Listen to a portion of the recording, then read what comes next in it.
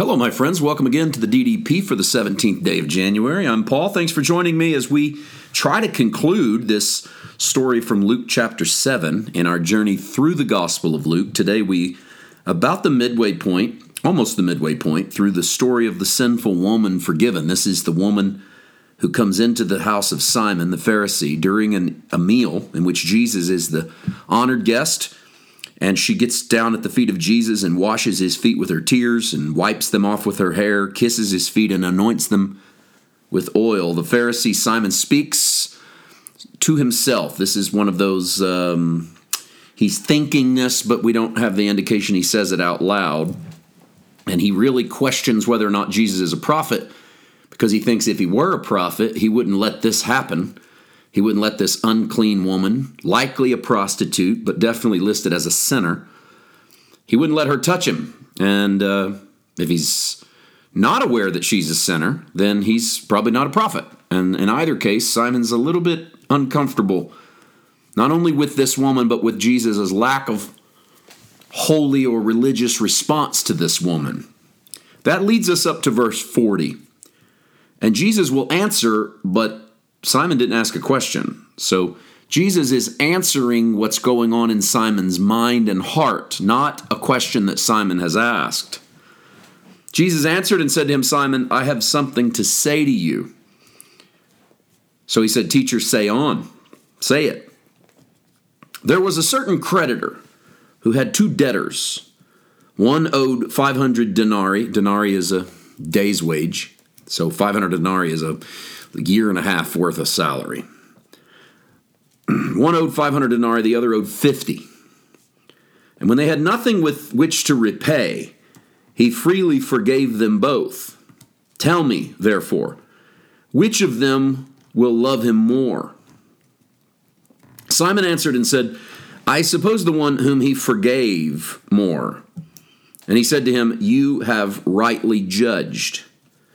Then he turned to the woman and said to Simon, Do you see this woman?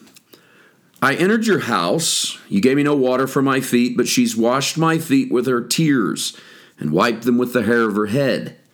You gave me no kiss, but this woman has not ceased to kiss my feet since the time I came in. You did not anoint my head with oil, but this woman has anointed my feet with fragrant oil. Therefore I say to you, her sins, which are many, are forgiven, for she loved much. But to whom little is forgiven, the same loves little. Then he said to her, Your sins are forgiven. Now this is an interesting, I know we're not finished with the story. We got 3 verses left. We'll get to it. 2 verses left. I'll get to them in a second. Jesus has just declared that this woman is doing all of these things because she's had a lot forgiven. And then in 48, he says, Your sins are forgiven. So were her sins forgiven before verse 48? Or was there just an external declaration of her sins being forgiven in verse 48? Because the entire scenario seems to indicate, based upon the story Jesus tells, that this woman came into the room to thank him that her sins were forgiven. Because remember, the story was 2 debtors. One owed a lot, let's say a year and a half salary.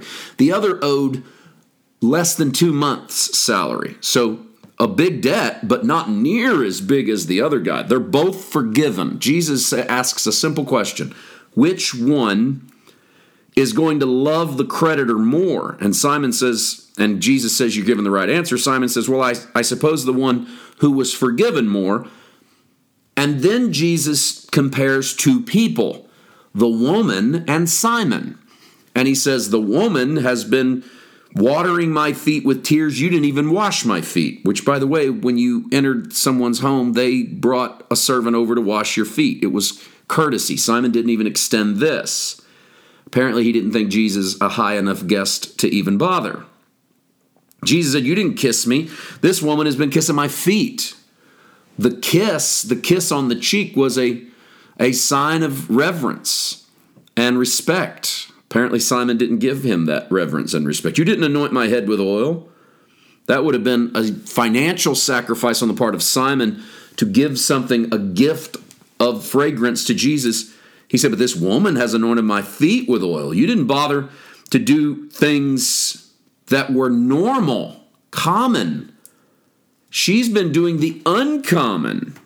She's been washing my feet with her tears. She's been kissing my feet. She's been anointing them. Therefore, I say, her sins, which are many, are forgiven, for she loved much. But to whom little was forgiven, the same loved little. So according to Jesus, he's not forgiving her in response to what she's doing. She's doing this in response to how forgiven she feels. She's committed much sin, and she sees him as the source. I think we're missing the forest for the trees if we get too trapped in, does she know she's forgiven yet? And we ignore that her response is to his love and his mercy.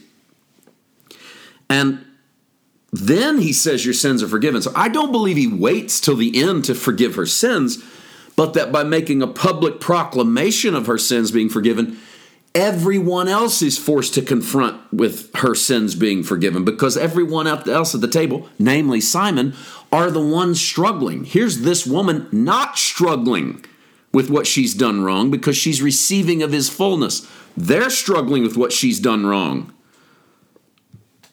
And I can tell you, other people will struggle with what you do wrong. You can't account for other people. What you can account for is you going to the feet of Jesus. 49, those who sat at the table with him began to say to themselves, who is this who even forgives sin? See, Jesus' external or verbal forgiveness of this woman's sins isn't happening right now. It's already happened. It's why she's so repentant. It's why she's so humble.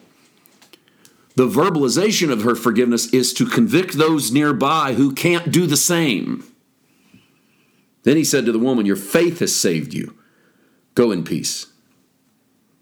And this verse is to show us that it wasn't her actions of crying on his feet, drying his feet with her tears, or breaking an alabaster box of ointment and anointing his feet. That's not what saves her from her guilt and her shame. What saves her is her faith put in action. Now she can go in peace. What a great way to end chapter 7. We turn the page on this and move into the 8th chapter of the Gospel of Luke on tomorrow's DDP. See you then. God bless.